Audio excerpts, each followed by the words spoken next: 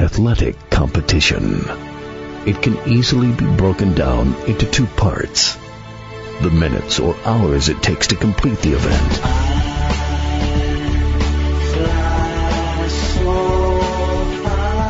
then weeks, months, and years of joy or heartbreak.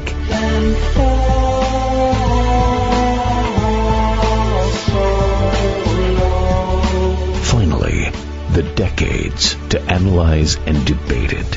From the press box to press row, Donald Ware will break it all down for you with an in-depth look at historically black college athletics, as well as the biggest news stories and newsmakers of the day. It's time to talk the talk with those who walk the walk. From the press box to press row, here's your host, Donald Ware. You're locked into the dopest show on radio. From the press box to press row, I am your host, Donald Ware. Got a good show for you, as a matter of fact. Game 1 of the NBA Finals took place on Thursday. We're going to talk a lot of NBA, and more specifically, we're going to talk a lot of NBA and also Game 1 between the Raptors and the Warriors. We're going to have a really good series. We're going to talk Raptors, Warriors, NBA, whole lot going on in the NBA on today's program. Joining us today here on From the Press Box to Press Row, the Indianapolis 500 took place on Sunday, and your winner, Frenchman Simon Pagenaud, won the Indianapolis 500, and he, of course, races for Penske Racing. And Simon Pagenaud going to join us today, also here on From the Press Box to Press Row. It had been since 1920 since a Frenchman had won the Indy 500. So going to talk again to Simon Pagenaud, the winner of the Indianapolis 500, today on the program. Hope you enjoyed last week's From the Press Box to Press Row. As got to reminisce a little bit on the program for Memorial Day weekend. And can you believe it? We're in the month of June. In the month of June, time is just flying by. Of course, in a couple of weeks, it's going to be Father's Day. And, I tell you what, just a whole lot going on, and wanted to get into a bunch of stuff today on the program. I also want to talk a little bit about the life and times of a gentleman by the name of Otis Washington, who passed away. He is former St. Augustine head football coach there in New Orleans in the high school ranks, but also was the head football coach at Southern. Had some success at Southern as well, but just a big time figure. An HBCU graduate, as a matter of fact, graduated from Xavier, and just a big-time presence throughout Louisiana, won a couple of state titles as the head coach at St. Augustine, but really a big figure, an HBCU graduate, and also the head football coach at one time at Southern. Again, had a winning mark. He was there for maybe 4 or 5 years, but again, the most success and the most impact that he had was at St. Augustine in New Orleans. So going to talk a little bit about that today here on the program. Your participation here on From the Press Box to Press Row. Always want you to participate. Hit me up via Twitter and also on Instagram at Box2Row, BOXTOROW, or on Facebook, BOX2ROW. Speaking of Louisiana, big shots out to those that listen to us in Louisiana on Sports Talk 97.7, covering the Monroe, Ruston, Northern Louisiana area. Also to those that listen to us on KGRM as well, covering that same area, and Grambling as well. Big shots out to our listeners in Pittsburgh on WGBN. I mean, we have affiliates all across the country. Thank you to those that listen to us in Jackson, Mississippi on WJSU. Also, those that listen to us on satellite radio from coast to coast, from New York to LA on Sirius XM, channels 141 and 142. And those that listen to us around the world at Box2Row.com. Again, still to come on the program, we're going to talk some NBA playoffs. Also, Simon Pagenaud, your 2019 Indy 500 winner, also going to join us on the program.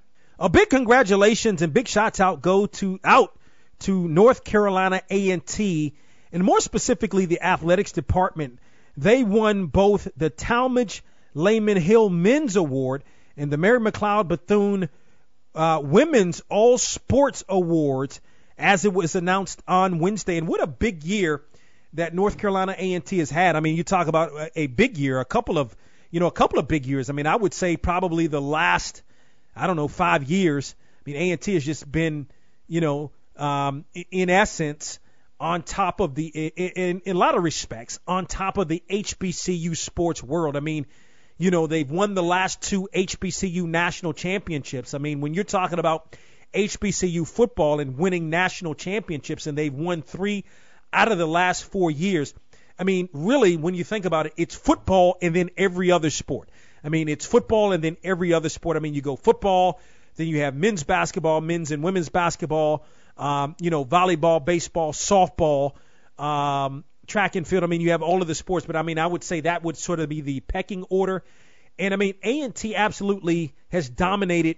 When you talk about football the last couple of years, you talk about the undefeated season in football in 2017. You talk about this past football season, winning another HBCU national championship. You look at even the men's basketball program had a solid season. You look at the baseball program. I mean, when you look at this baseball program, I mean, you go back, maybe 3 or 4 years ago. I mean, it wasn't a very good program at all. But now you look at the baseball program is good. The men's track and field program is good. The women's track and field program is absolutely outstanding. Of course, behind a lot of that having to do, and it's a total team effort. But Kayla White has been absolutely tremendous in terms of the national attention that she has brought to North Carolina A&T.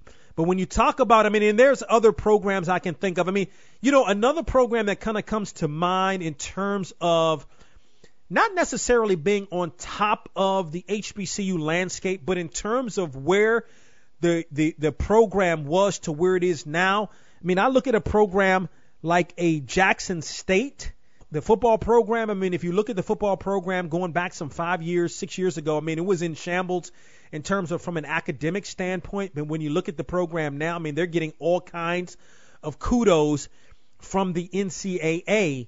And in terms of what they've been able to do to turn the academic side of things around. So they would always have these APR penalties, and now the football program has sort of gotten out of that. I mean, the APR numbers came out, I guess it's been a little bit more, maybe about a month ago, maybe a little bit more than a month ago now, and we still have, some HBCU programs. I don't have all of that. I don't have that information in front of me, but we still have some HBCU programs that have some APR issues.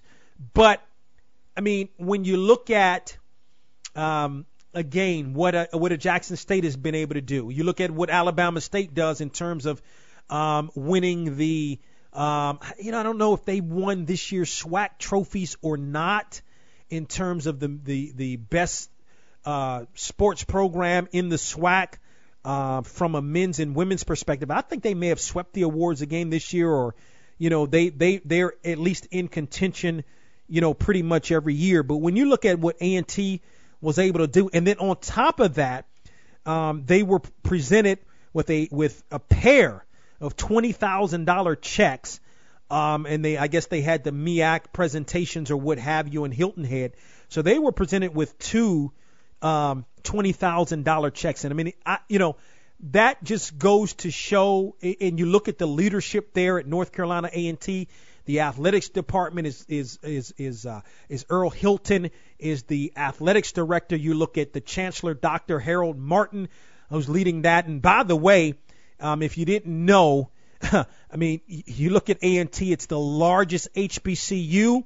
When you look at the number of students, it's like well over 10,000 students that attend North Carolina A&T. I thought I saw some projections, and when you look at, and not to go too deep, but I mean, when you look at the overall North Carolina system, there are, I think it's 16, maybe 17, but 16 schools in the North Carolina system, which, by the way, is lauded as one of, if not the top school, state, college, university school system in the country. And those school systems are typically, you have the head, the head school, if you will. It'd be the University of North Carolina at Chapel Hill. But I thought I saw some projections where in the next 5 years, A&T could be at like 15,000 students. That's absolutely unbelievable. And you look at the growth of this university. I can look at the university and the growth of the university over a 20-year period. But if you look at the growth of the university in the last 5 to 7 years, they've added a new student union. I haven't been in the student union yet, but my understanding, it is absolutely tremendous. Took a while for it to get done, but well worth the wait from my understanding. So, hey, A&T right now, I'm just saying, it's on top of the HBCU world. So that definitely was some news from earlier in the week. Again, you're locked into From the Press Box to Press Row. I'm your host, Donald Ware. A lot of NBA playoff, really NBA Finals talk still to come on the program. A lot going on in the NBA in terms of, we're not even through the season, and a lot of the talk is where is Kevin Durant going to go next year? What's the situation with Anthony Davis? Still a lot of that to talk about. So again, as I mentioned, you talk about 12 months in a year. The NBA is headline news 9 months out of those 12 months, and this year definitely no different. Once the NBA Finals ends, who knows? The longest it's going to be is 2 months. Again, also still to come here on From the Press Box to Press Row, we're also going to catch up with Simon Pagenaud, who is your Indianapolis 500 winner, as From the Press Box to Press Row rolls on. Hey, what's up? It's your girl, Faith Evans, and I'm hanging out with my man, Donald Ware, on From the Press Box to Press Row, baby.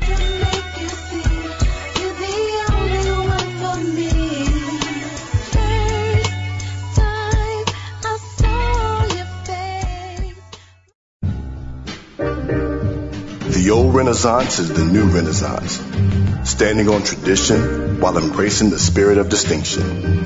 This is the Harlem Brewing Company. Uniquely crafted beer brewed to deliver a taste, a sound, and a feeling that can only be described in one way, Harlem style. So come and take a trip on the A Train with our Harlem Sugar Hill Golden Ale and our Harlem Renaissance Wit Beer, the neighborhood original. Brought to you by Harlem Beer Distributing North Carolina. Visit them at harlembeernc.com. Mommy, where are we going? To the grocery store, honey. Oh, goody, Mommy. Can we buy an original bag of Marjorie's beef jerky? Of what? An original bag of Marjorie's beef jerky. It's really good, Mommy. Dad let me try some, and I couldn't help myself, and I ate it all, and I was hoping that you could, help me replace it before he comes home from work. Why would you eat all of Dad's beef jerky? Mommy, I couldn't help myself. Marjorie's beef jerky is so good, and Daddy says it's good for you. Well, it sounds like we had better buy 2 bags to avoid this from happening again. Thanks, Mom. Marjorie's Beef Jerky, the best beef jerky on the planet. You can also purchase Marjorie's Beef Jerky online at marjoriesbeefjerky.com. That's marjoriesbeefjerky.com, or call them toll-free 844-340-7613. Marjorie's Beef Jerky, the best beef jerky on the planet. You're listening to From the Press Box to Press Row.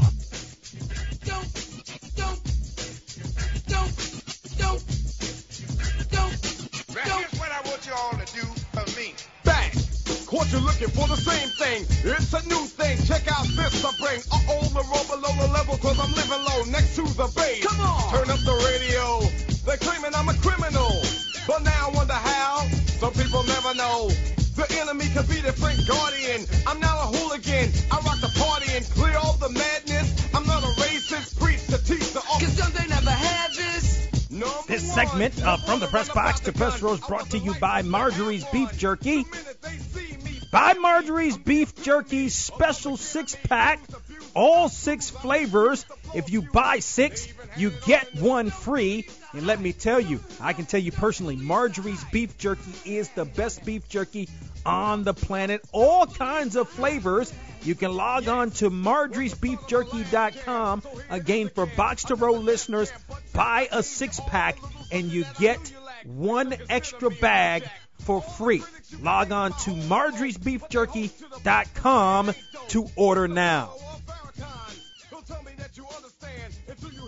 Still to come here on From the Press Box to Press Row, Simon Paginaw, 2019 Indianapolis 500 winner, going to join us on the program. Toronto takes a 1-0 lead with the 118-109 victory over Golden State in Game 1 of the NBA Finals, which took place on Thursday. Game 2 is going to take place on Sunday, once again in Toronto. As I watched the game, and really, actually, what happened, I watched up until from the first quarter up until with about 8 minutes or so, I guess, left in the fourth quarter. And at that time, it was, I think at that time, Toronto had something like a 10-point lead. And they, to me, Toronto dominated. I would use the word dominated the first half. I know it was only like a 10-point lead, and as a matter of fact, the first quarter was low scoring.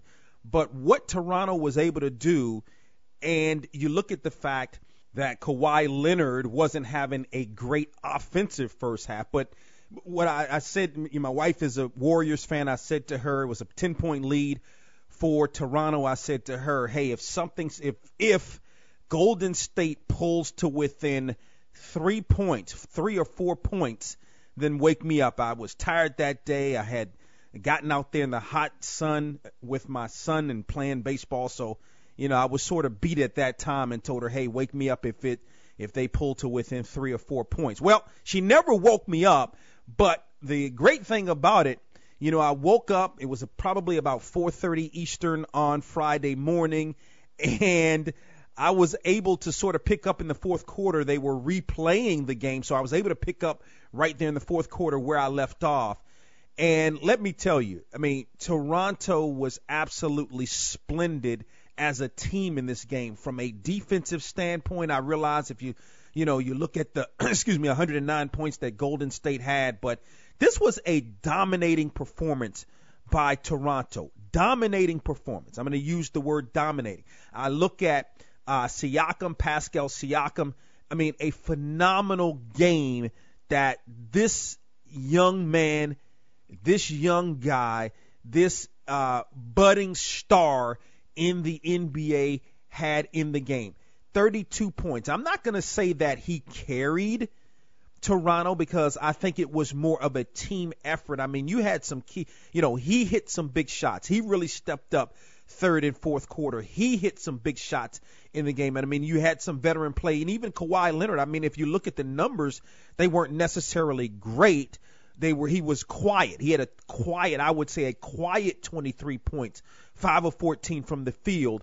But his defense was really, really good. This was a dominating performance by Toronto in Game 1. If I go back to the first half, and again, the first quarter was more of a low-scoring affair for both, but even if I look at the second quarter, I think the second quarter is really where Toronto started to impose its will and take control of this game.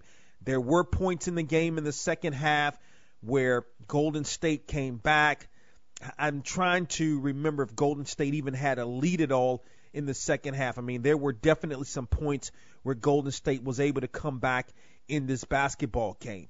But at the end of the day, you had some key buckets. Look at the veteran Marc Gasol.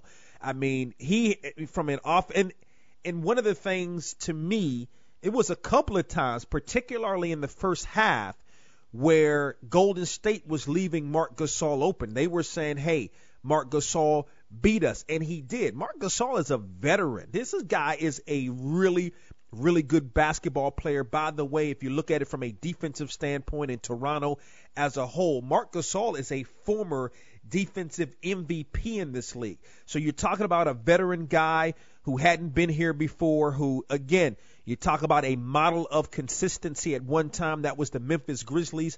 That in part or mostly because of Marc Gasol, and with the Grizzlies sort of having that consistency over the years, Marc Gasol was definitely the catalyst sort of behind that. I mean, you had Danny Green that came in, particularly in the fourth quarter, that had some big shots. Again, Kyle Lowry, I talked about Kyle Lowry, maybe about 3 weeks ago or so, in terms of his play in the NBA Finals and what we've seen from him over the course of his career in the NBA Finals, not necessarily stepping up. Well, that wasn't the case, certainly in the last series for Toronto. He really played big. It wasn't so much his point. It was the way that he controlled sort of the floor.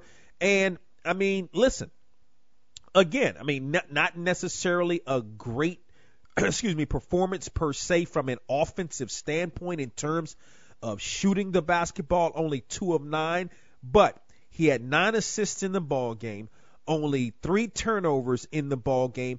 And by the way, he's a key defender also. We talk about, I talked about the totality of the defense with respect to Toronto. Well, a lot of that has to do with Kyle Lowry and the way that he goes out and performs on the defensive front, more specifically the charges that he's able to take. He takes a lot of charges. He leads the league in terms of the number of total charges taken in the NBA playoffs. So you got a total team effort. And what more can be said about Fred Van Vliet?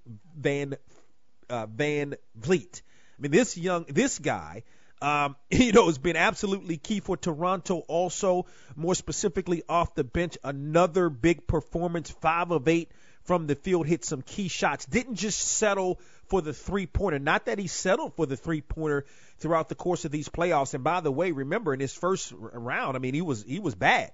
But he's really come full force, especially in the Milwaukee series, hitting a bunch of three-pointers. You saw him on at least one pump fake, spot up in that first half, spot up, pulled that jumper just off the right elbow from about 18, 19 feet and be able to knock that down. So he's not just settling for the jump shot.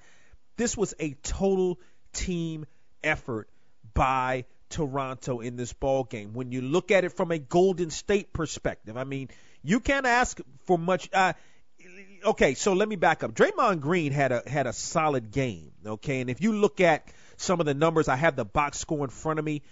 Basically, all of the Toronto players, when you look at the plus minus, and I don't a lot of times get into a lot of the numbers and a lot of the stats. I think the plus minus stat is something that is definitely telling, and it's not always that way.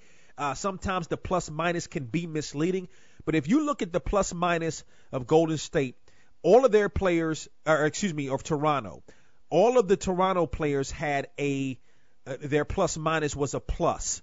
All of Golden State's players, especially the starters, all of their plus minus was a minus. You look at Draymond Green, I mean, this guy plays with a level of energy that is unbelievable. He gets it done on both ends of the court. The problem with Draymond in this game is he didn't get it done from a shooting perspective. 2 of 9 from the field. I mean, if you look at the assists, you look at the rebounds, I mean, he did some good things, 10 assists, 10 rebounds, but he had 6 turnovers in the game, which hurt. 2 of 9 from the field, only 10 points. He had a triple-double, 10, 10, and 10, but they needed a little bit more from him in this ball game. What can you say? I mean, Steph Curry had a solid game. Solid game for Steph Curry. Another 30-point performance. As a matter of fact, more specifically, 34 points in this ball game. Solid performance from him, but it wasn't enough. Klay Thompson, 8 of 17. I didn't think, you look at the numbers again, numbers are misleading. You look at the 8 of 17, that's a little bit less than 50% from the field. As a matter of fact, it's 47% from the field.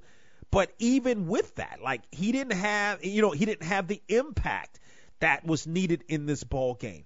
To me, for Golden State, they're missing some offensive firepower. You know, I mean, I can look at Golden State, and you know, they didn't. You know, they weren't their obviously they weren't their best defensively. They're coming off 9 days of rest. I think that had a little bit of something to do with it early on. I think, matter of fact, I really believe both teams were tight. You have a Golden State team that's a little bit tight because they hadn't played in so long. You have a Toronto team that's a little bit tight early on because it's their first time. But the lights weren't too big for a guy like Siakam for Toronto. And, you know, again, to me, for Golden State, just not enough firepower in this game against Toronto. It's just one game, but to me, it was a telling one game. I mean, I've seen enough basketball over my lifetime to not overreact and say the sky is falling for Golden State and Toronto's going to sweep this series. And I know a lot of people are probably saying that. And you have to be careful about that because it looked like when you look at the previous series for Toronto and Milwaukee went up 2-0, especially with the way that Milwaukee dominated game 2, it looked like it could possibly be a sweep. But remember, it hadn't gone back to Toronto. And by the way, the fans played a big part. That just Toronto, that fan base is absolutely tremendous, and I think that also played a huge part for Toronto. So again, we're going to have game 2 on Sunday in Toronto. Should be very, very, very, very interesting. Golden State was frustrated. Even Steve Kerr was frustrated. It's all about how you respond in adversity, and Golden State hadn't seen some adversity in a while, and they didn't respond well to the adversity. More of some NBA Finals talk here on the program. But up next, we're going to talk with the Indianapolis 500 winner, Simon Pagenaud. Let's continue here on From the Press Box to Press Row. The Indianapolis 500 winner is on the line. And, of course, I tell you what, it had been since 1920 since a Frenchman had won the Indianapolis 500 as Simon Pagenaud joins us here on From the Press Box to Press Row. Simon, congratulations and welcome to the program. Well, thank you for having me. It's as you can imagine, it's a pretty special time in my life, so glad to be on.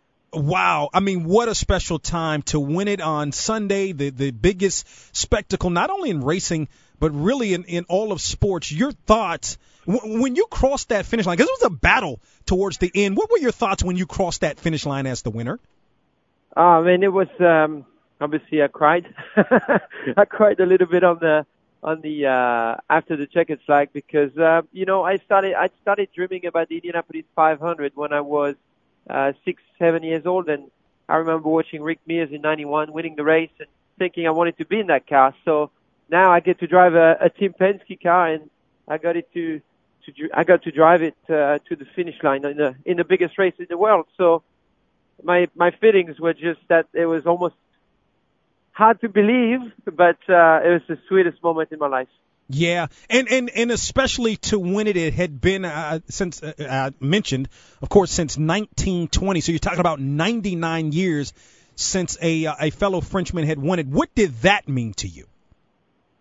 Well, it's just pride. You know, I'm very proud to represent my country so well and fly the French flag so high. We've had some very tragic events with the burning of Notre Dame Cathedral in Paris lately. So it's just great to be able to bring some smiles on people's face with sports. And, you know, obviously it's amazing to think about, you know, I left France about 13 years ago to come here and try to pursue the American dream. And that all worked out for me perfectly with a warm welcome by American people. And it's just great today to, you know, tell France that we've won the biggest race in the world. Absolutely, and leaving France 13 years ago to come here and do your thing. I mean, you've had a lot of success, ultimately winning the whole thing in 2016. Let's talk a little bit about the race. Give us your thoughts, because I mean, I don't know if I want to use the word dominated, but I mean, you were really, really good and took control of this race early on. Yeah, the car was so good all month that our strategy was just to attack from the get-go and take control of the race and be, you know, basically own our own destiny. That was really the goal, and we did that early on to see how, if people were going to follow us and adopt the same kind of strategy. And then toward the end, we realized we had to save a little bit of fuel finally, but it all paid off really well. Obviously, being on the attack was the right way to go. Yeah. Now, obviously, you were the pole sitter in this race. Had you ever been the pole sitter at the Indy 500?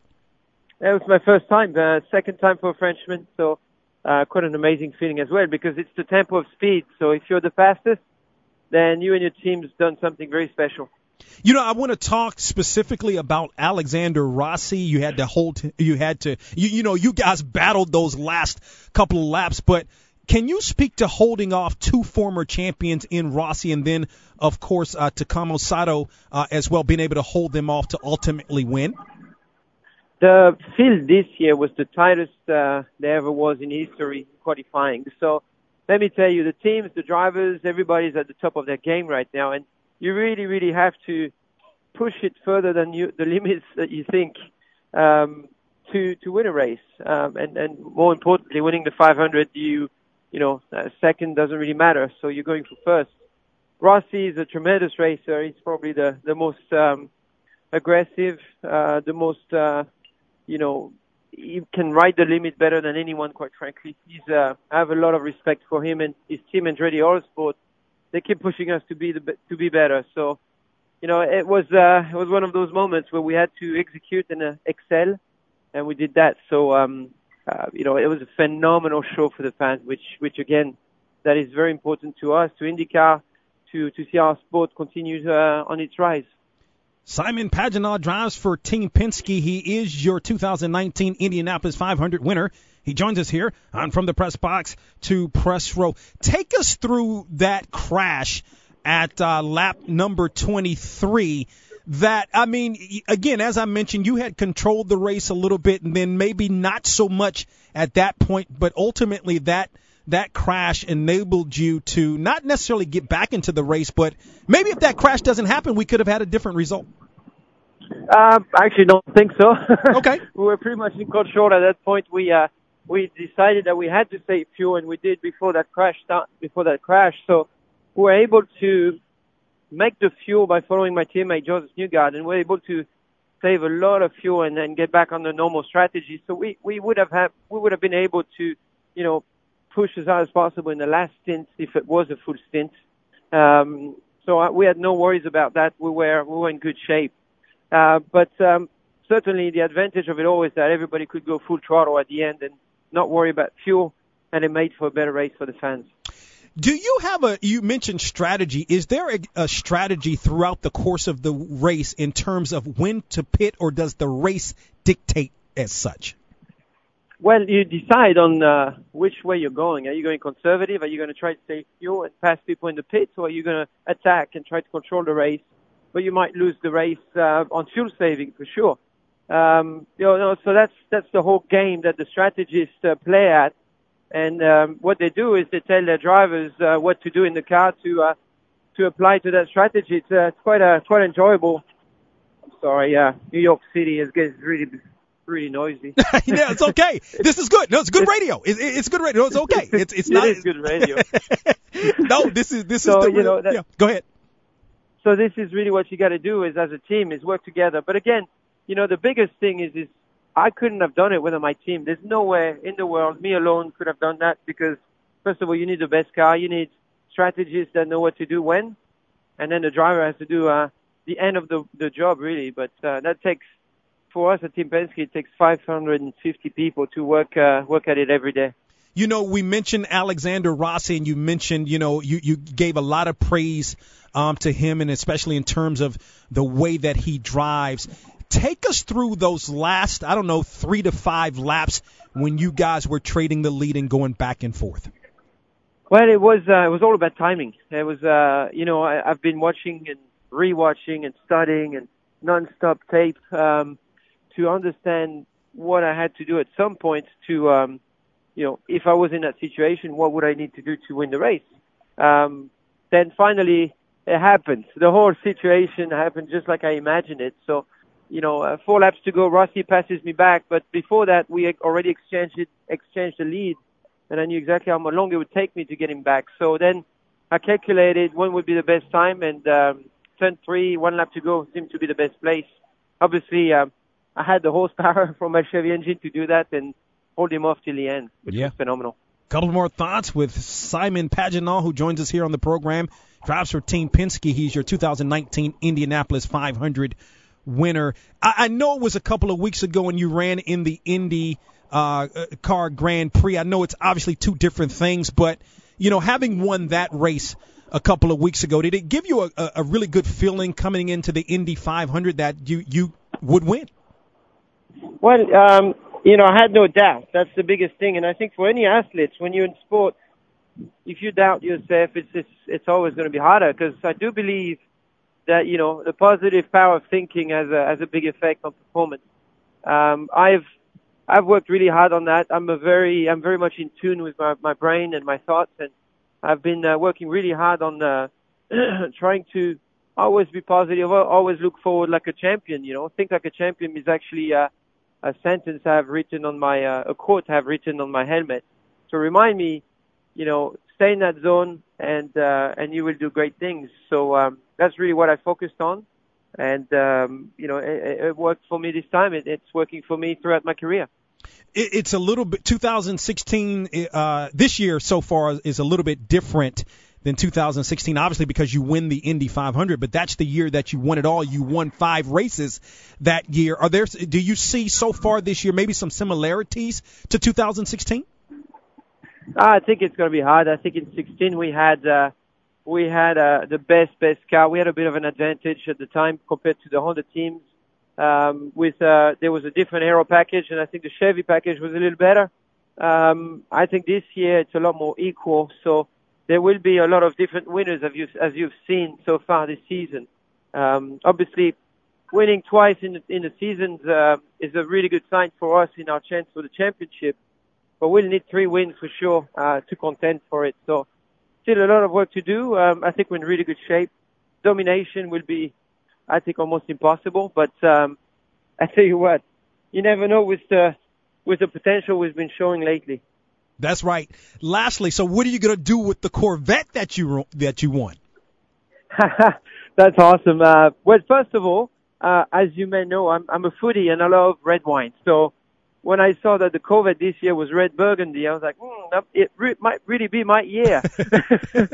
So I'm really excited. It's a beautiful Chevy Corvette Grand Sport. So it's a beautiful one. It's got all the options that you would want, and I think I'm going to drive it, man. I mean, I love cars, and I can't stop driving all my cars. So I'm going to obviously have to build a new garage, but I'll drive it, that's for sure. I'll be so proud of it. That's really cool. Of course, Simon Pagenaud, your 2019 Indianapolis 500 winner. He joins us here and from the press box to press row. Simon, congratulations. Continued success to you and Team Penske. Thanks so much for having me on the show. I appreciate it. Simon Pagenaud, your 2019 Indianapolis 500 winner. Up next here on From the Press Box to Press Row, for all of the Kevin Durant haters, I tell you what, Kevin Durant was sorely needed for Golden State. I'm going to revisit the whole Kevin Durant situation going back now some 3 years on the other side. The radio program that's talking sports from New York City to Cali and globally on the World Wide Web. From the press box to press row continues after this.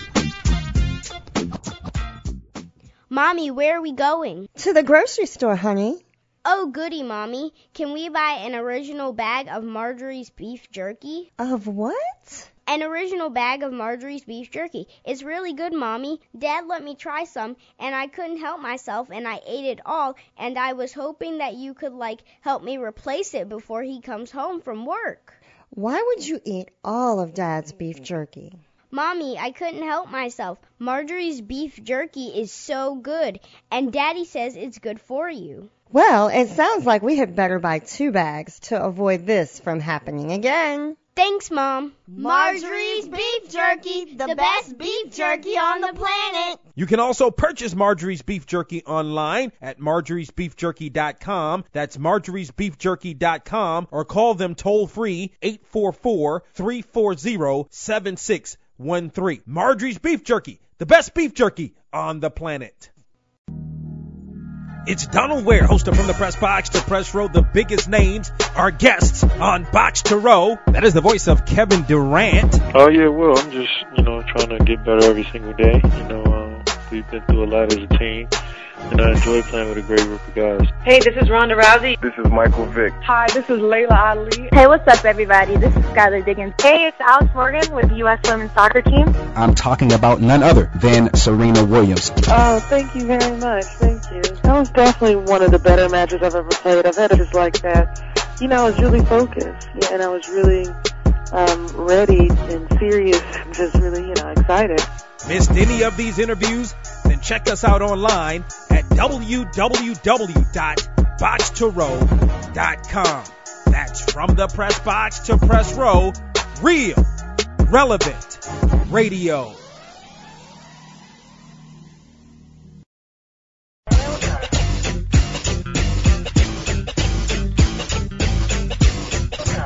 It's Donald Ware. From the Press Box to Press Row. We're back here on From the Press Box to Press Row. You can join in on the conversation on Twitter at Box to Row, BOXTOROW. Follow us while you're there. Also on Facebook, BOX2ROW. Game 2 going to be played in Toronto on Sunday. And again, Toronto right now with a 1-0 lead over Golden State, the two-time defending NBA champions. And the Warriors did not respond well to adversity at all in Game 1. I thought it was a dominating performance by Toronto, more specifically in the first half and then also in the fourth quarter. Golden State sort of hung around there, as a matter of fact, in the third quarter. But I thought a dominating performance, particularly if you look at the numbers in terms of Kawhi Leonard, just 5 of 14 from the field in this ball game. But still, other guys stepped up. More specifically, Siakam. Pascal Siakam was absolutely tremendous in this game. I think at one point it hit like 11. I think he ended the game, if I'm not mistaken, hitting like 11 straight field goals, was 14 of 17 from the field, was able to do some things defensively. Marc Gasol really stepped up. This was a huge game. Marc Gasol's had some pretty big games here in the playoffs. This was perhaps his best game. He hit a lot of shots. They left him open. I'm not sure if that was the strategy for Golden State. Couldn't have been. I mean, I think more of my strategy coming in for Golden State would have been, to me, let Kawhi Leonard, with the way Kawhi Leonard had been playing, let Kawhi Leonard beat me if that has to be the case, and then stop everybody else. Well, Golden State certainly didn't do that at all. Again, Danny Green hit some big shots down the stretch. Fred VanVleet, again, hit some big shots also throughout the course of the game. Even Serge Ibaka. Serge Ibaka, boy, he got up on one dunk. Man, I'm like, that's the Serge Ibaka from back in the Oklahoma City days. Even played well. And then Kyle Lowry, again, you look at the numbers, maybe the points weren't there, but in terms of the way he was able to manage, control the game, and then what he was able to do from a defensive standpoint was really big for Toronto as well. What I want to do here is address all of the Kevin Durant haters, because obviously, and again, if you look at the numbers, and again, that's why to me the numbers don't always tell the story. You can't always look at the numbers. If I look at the numbers and I look at Klay Thompson and Steph Curry, they were a combined 16 of 35 from the field, which isn't awful. You'd hope that they'd shoot a little bit better, but that's not awful. As I watched this game, as I watched in essence, the entire basketball game, in its context, okay, they were missing something, meaning Golden State. They were missing another scorer who could give them some firepower. Draymond Green is going to be Draymond Green, and Draymond Green is going to do what Draymond Green does. And what Draymond Green doesn't necessarily do well, especially if you've watched Golden State throughout the course of this year. I mean, at one point, Draymond wasn't playing well at all. He was turning the ball over. He just wasn't playing well. And when you've seen him in his playoffs, I mean, this guy is like the Energizer Bunny. He goes and goes and goes. He's always this high energy guy, pushing the ball up the floor, playing defense. I think he was still that way in the game on Thursday. The issue was, which I don't know if it's necessarily an issue per se, is that, again, if you look at the numbers, 2 of 9 from the field. He missed some wide open shots he needed to be able to hit. As a matter of fact, Golden State missed a bunch of wide open shots in this ball game that they really, from other guys, that they needed to be able to knock down to keep themselves close. I don't think they played awful defensively, meaning Golden State. It's just that they needed to be able to match what Toronto presented. And Draymond Green, 2 of 9, I mean, that's not on Draymond Green necessarily. They needed more points from him. They didn't get it. But if you've looked at Golden State throughout the course of the year, he hasn't necessarily shot the ball that well, particularly from the outside. So what were they missing? And by the way, Boogie Cousins was an absolute non-factor for Golden State. And, quite frankly, probably won't be moving forward. The issue with Golden State wasn't the big man. It wasn't necessarily that they didn't have a Boogie Cousins, although, this is a guy that definitely can get some things done offensively. And we'll have to see how things move forward. I mean, it's his first game back, so it's, I don't know if it's necessarily fair to judge what he did in game 1. Let's see what he's able to do moving forward. But is he 100%? Is he, a guy that's going to be able to give you what you need? I mean, at the end of the day, I thought that the players that Golden State had that played the center position did a relatively decent job. So that wasn't really the problem. The problem is they need Kevin Durant. Plain and simple.